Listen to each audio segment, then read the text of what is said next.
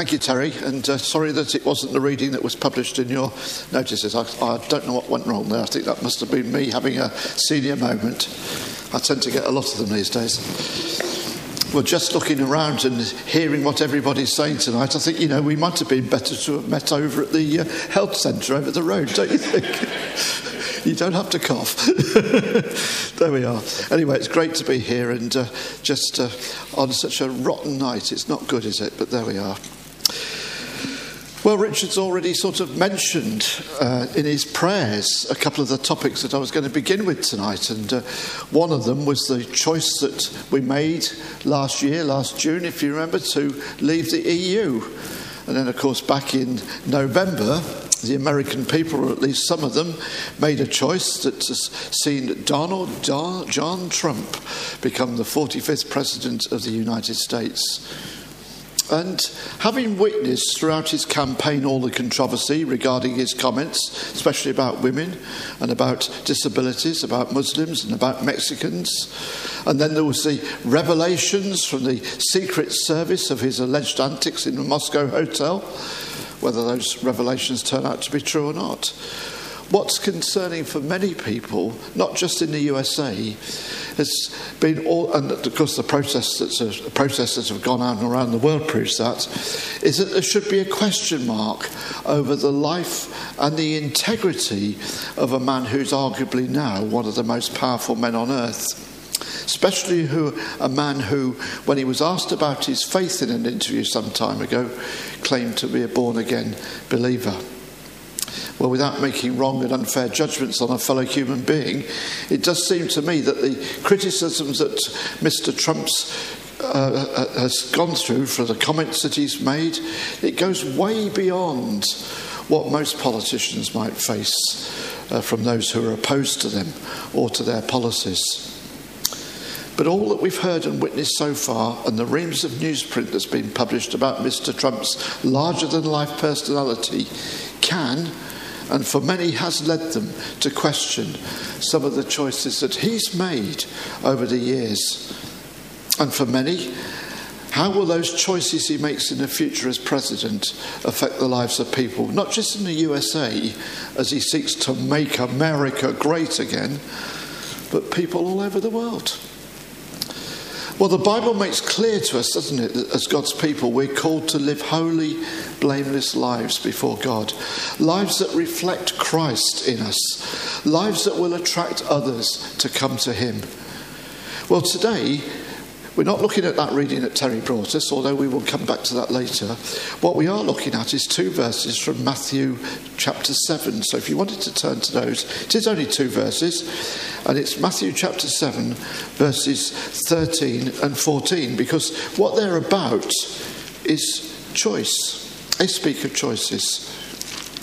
And having spoken at length, as Jesus has through the Sermon on the Mount, concerning many things that point us to the kingdom of heaven, to a new and a right way to live, away from the religious piety of the Pharisees, Jesus sums all that he's said so far in the Sermon on the Mount like this, and this is verse 12 from chapter 7. He says, "So in everything, do to others what you'd have them do for you. For this sums up the law and the prophets." And that's quite a challenge when you read those words, not only for men like Donald Trump as he begins his presidency, but also for us today, to do to others what you'd have them do for you. God's call on us as his people is not to blurt out the kind of rhetoric that we heard during the US presidential campaign, but to seek to unite people in Christ, to be humble, to demonstrate in how we love God by how we serve others, being prepared to seek forgiveness when we've either wronged or we've slandered someone. Something Jesus, of course, encourages us to do in the Lord's Prayer, especially if we expect to be forgiven ourselves. See, the Bible makes clear that God offers forgiveness to all who turn to him with repentant hearts, acknowledging their actions, if they're not in line with God's will.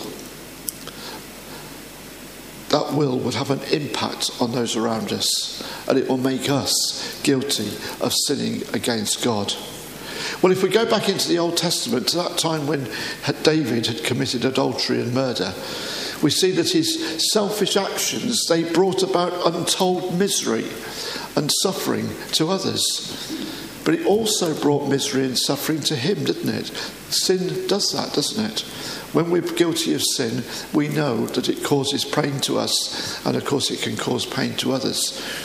So when David came before the Lord, what he said in Psalm 51 verse 4 was this: against you and only you have I sinned and done what's evil in your sight.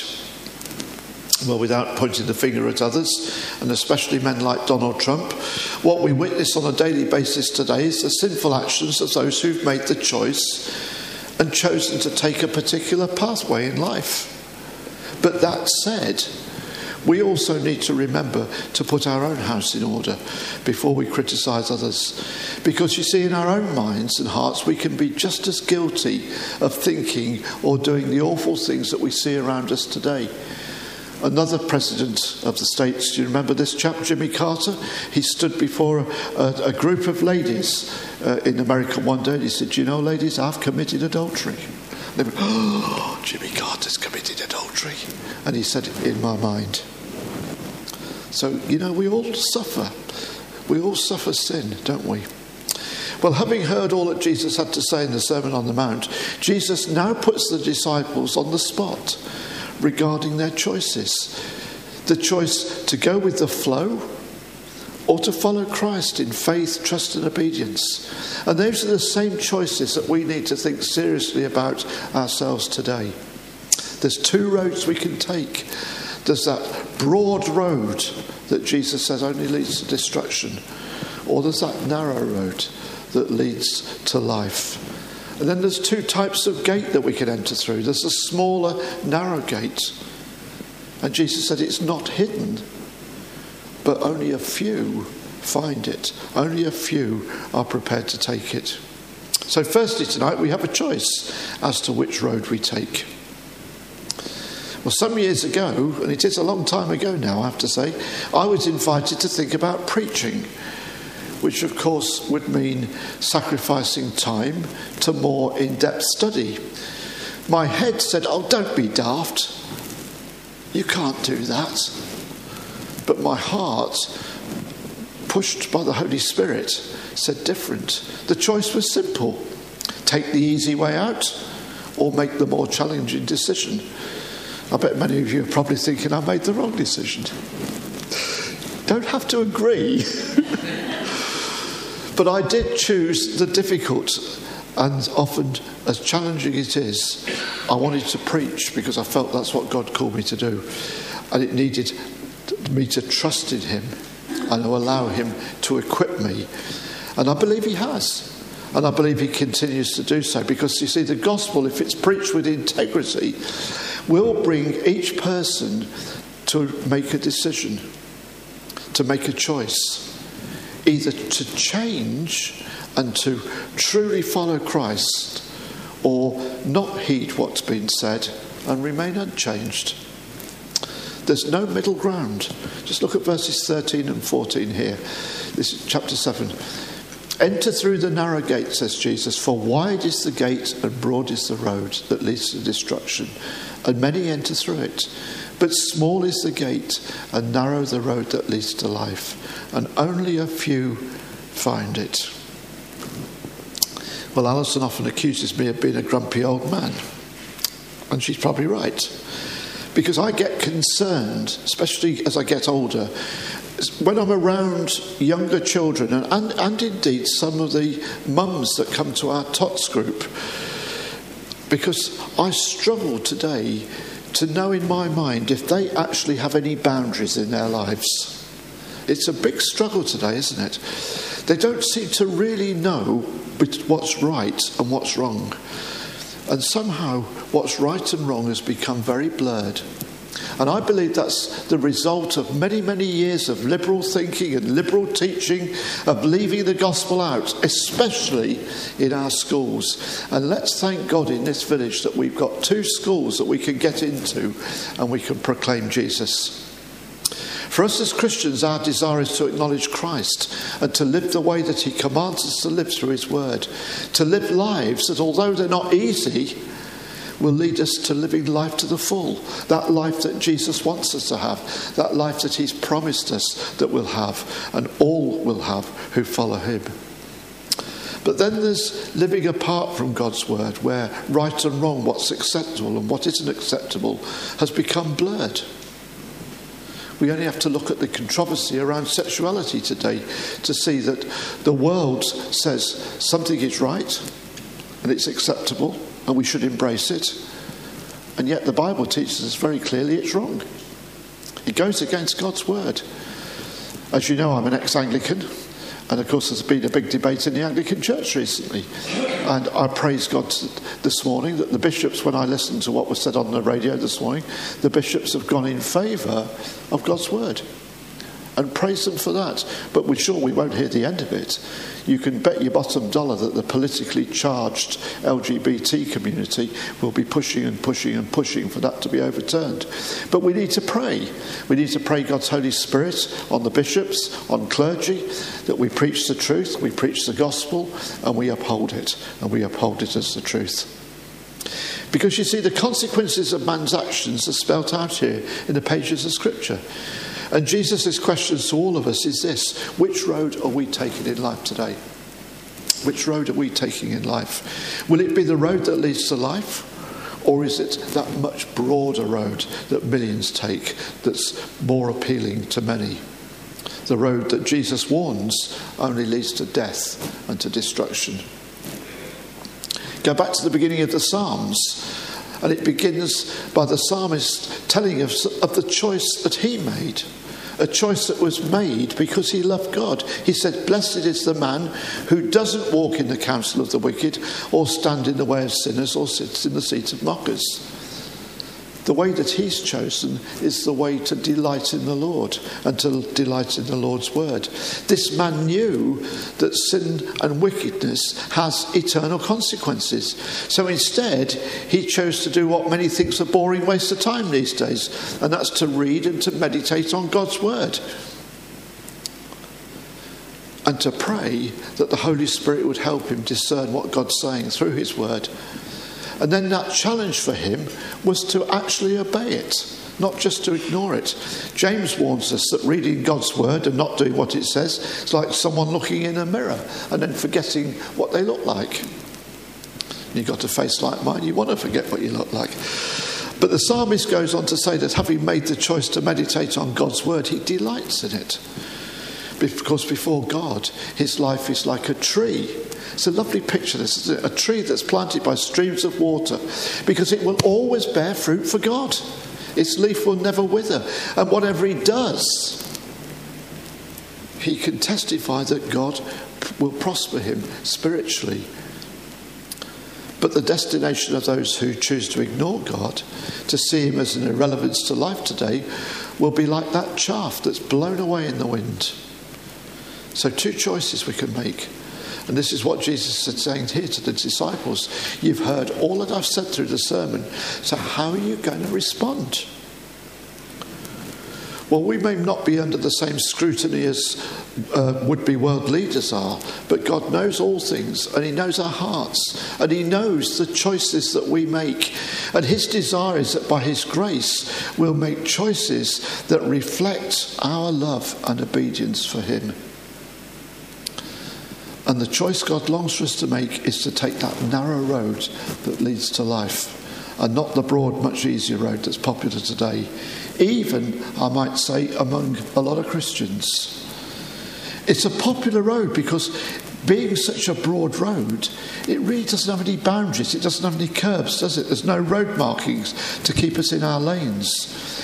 It's a road where we're in charge. It's a road where we can follow every inclination of our hearts. It's a road where pride reigns. false ambition takes hold, self-righteousness comes to the fore, and where greed and idolatry are common characteristics. That's the broad road. And you know, when you think about it, we don't have to work at any of those things, because they come from what Paul told the Romans is every evil inclination of man's heart. This is the broad road. This is the M25 of life today that leads us to nowhere. The M25 just goes round and round, doesn't it?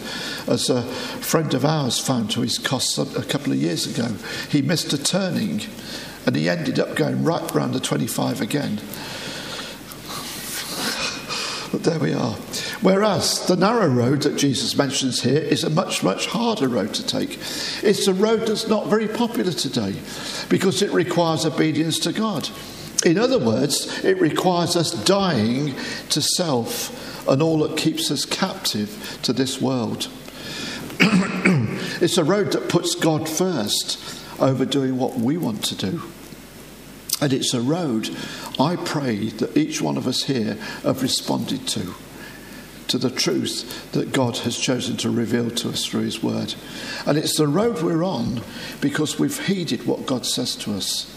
And it's the road that we know, however hard it is to stay on it, is absolutely the right road for us today, because it's the only road that leads to life, everlasting life with God the Father. So we've looked at the road. Well, secondly, there's two gates that we can enter through. Excuse me, I'm going to have a quick slurp.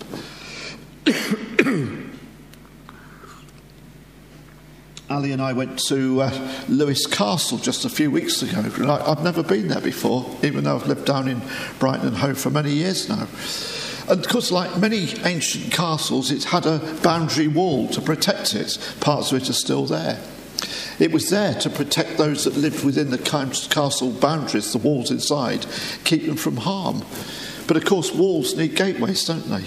They need gateways for people to come in and go out of, and for produce to be brought in. And castles like Lewes, they had gates that were wide enough to bring a horse and cart through. And then, of course, there were other gates that were only wide enough for one person at a time to go through. And when you saw some of the ancient pictures, boy, people must have been thin in those days. They really did go through very narrow entrances.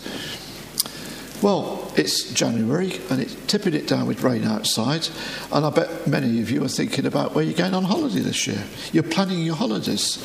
And of course, as you get nearer to your holidays, you'll have to decide what you're going to take with you, how much luggage you're going to take. Well, my experience of airports isn't as great as some of yours. It's quite limited. But I have enough knowledge to know that you can't take too much baggage through those narrow airport gateways. But just imagine if the gateway was wide. There was no one at the gate to say, sorry mate, you can't take that, you've got too much luggage, leave some of it here. Spiritually speaking, you see, at the wide gates we don't need to leave anything behind. We can take these often proud hearts through, or our self-righteousness that we've cultivated over the years. We can even take unrepentant sin through with us. This is such an easy gateway to go through because it doesn't demand that we change. Whereas the narrow gateway is much harder to go through. And even though this gate's visible to us, Jesus says only a few find it. Why? Because the gateway to life itself is Jesus himself. He is the gateway. He is the gate. And it's the only gateway that you and I should be queuing up to go through if we claim to know Christ. Well, we know for centuries that many people have argued over the truth of what is our church motto for this coming year. Some of you may have seen it if it's dropped through your door. And it says that Jesus is the only way to the Father. That's the essence of what it says. Instead, many think that we go to heaven if we're nice people. Many say to me, well, I do good deeds. Why should that stop me from going? We go to church. Christmas, Easter. Surely that qualifies us.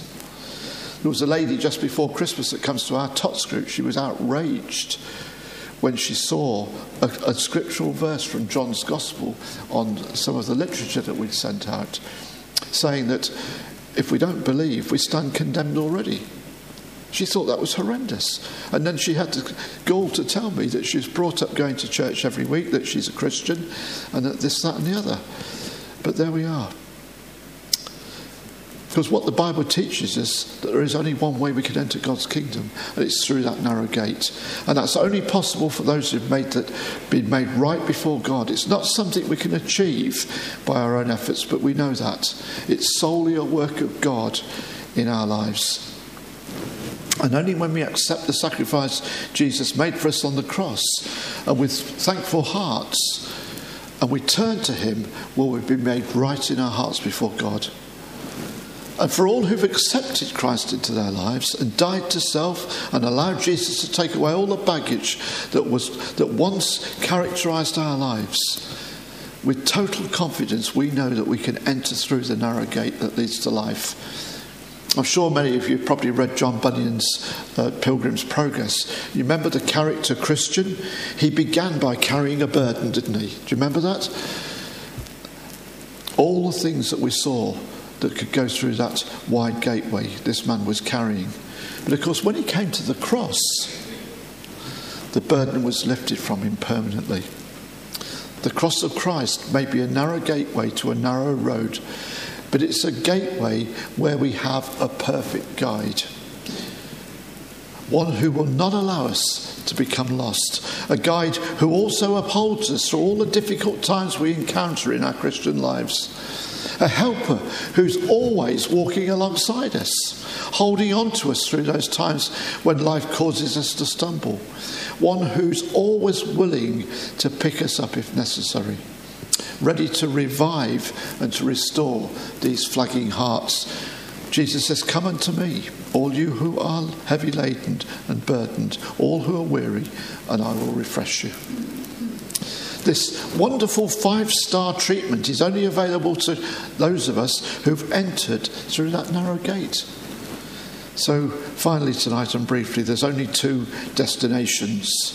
Well, let's just nick back to that Deuteronomy reading that Terry brought to us. And I'm just going to read you from 15 to 19. "See, I set before you today life and prosperity, death and destruction. For I command you today to love the Lord your God, to walk in obedience to him, and to keep his commands, decrees and laws. Then you will live and increase, and the Lord your God will bless you in the land you are entering to possess. But if your heart turns away and you're not obedient, and if you're drawn away to bow down to other gods and worship them, I declare to you this day that you will certainly be destroyed. You will not live long in the land you're crossing the Jordan to enter and to possess. This day I call the heavens and the earth as witnesses against you, that I've set before you life and death, blessings and curses. Now choose life, so that you and your children may live, and that you may love the Lord your God, listen to his voice, and hold fast to him. For the Lord is your life, and he will give you many years in the land he swore to give to your forefathers, Abraham, Isaac, and Jacob." Well, the scriptures make very clear to us that there are only 2 ways for us to live. We saw that, didn't we, in Psalm 1. We either prosper through delighting in God's word, or we perish because we choose to leave God out of our lives. Children of Israel were told to love God, to keep his commands, to obey his decrees, to uphold the law. But what Moses set before them was a choice, wasn't it? Choose life or choose death. Well, this is what John tells us about God in 1 John 4:16. He says this: God is love. God is love. Just let those words sink into our hearts for a minute.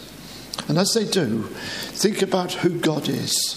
Think about how majestic his name is. We were trying to get our heads around that this morning at the beginning of our service. John was leading this morning, and he said he'd been challenged all week about how infinite God's love is. And he's trying to get his mind around the God who's created all things. And it's mind-blowing, isn't it? But the God who created all things has also paid a huge price for us so that we could be made right with God. God is a creator God. He's not a destroyer God. He's not someone who would delight in losing any one of his children. Instead, he's a God who will one day grieve in his heart to think of the many, many millions who've chosen to reject and ignore his love. God will grieve because all who reject him will be lost.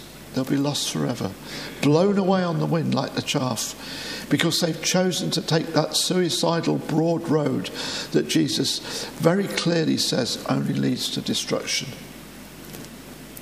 Well, as God's people, doesn't that spur us on in the command that we're being given to go, as Jesus says, to go into all the world with the gospel of peace? The only true peace men can ever find in their hearts comes from when they turn to Christ and leave all their burdens with him and enter through the narrow gate that leads to life. Lots of people today are not at peace with God. They're still enemies in their hearts with God. Even, I would suggest, many who go to church these days may have been going to church for a long time. So they're still on that broad road. And we need to pray and encourage them that they will come onto this narrow road, through this narrow gateway that leads to life. Well, as Richard prayed earlier, on the eve of Donald Trump's time as president, my prayer is that he hasn't already done so. He will make a choice to enter through the narrow gate and stay on the road that leads to life. Because you see, I believe emphatically that choice he makes will define his presidency. Folks, I'm sorry I've struggled with my voice tonight. If it's been a little incoherent, do forgive me. Let's just pray, shall we?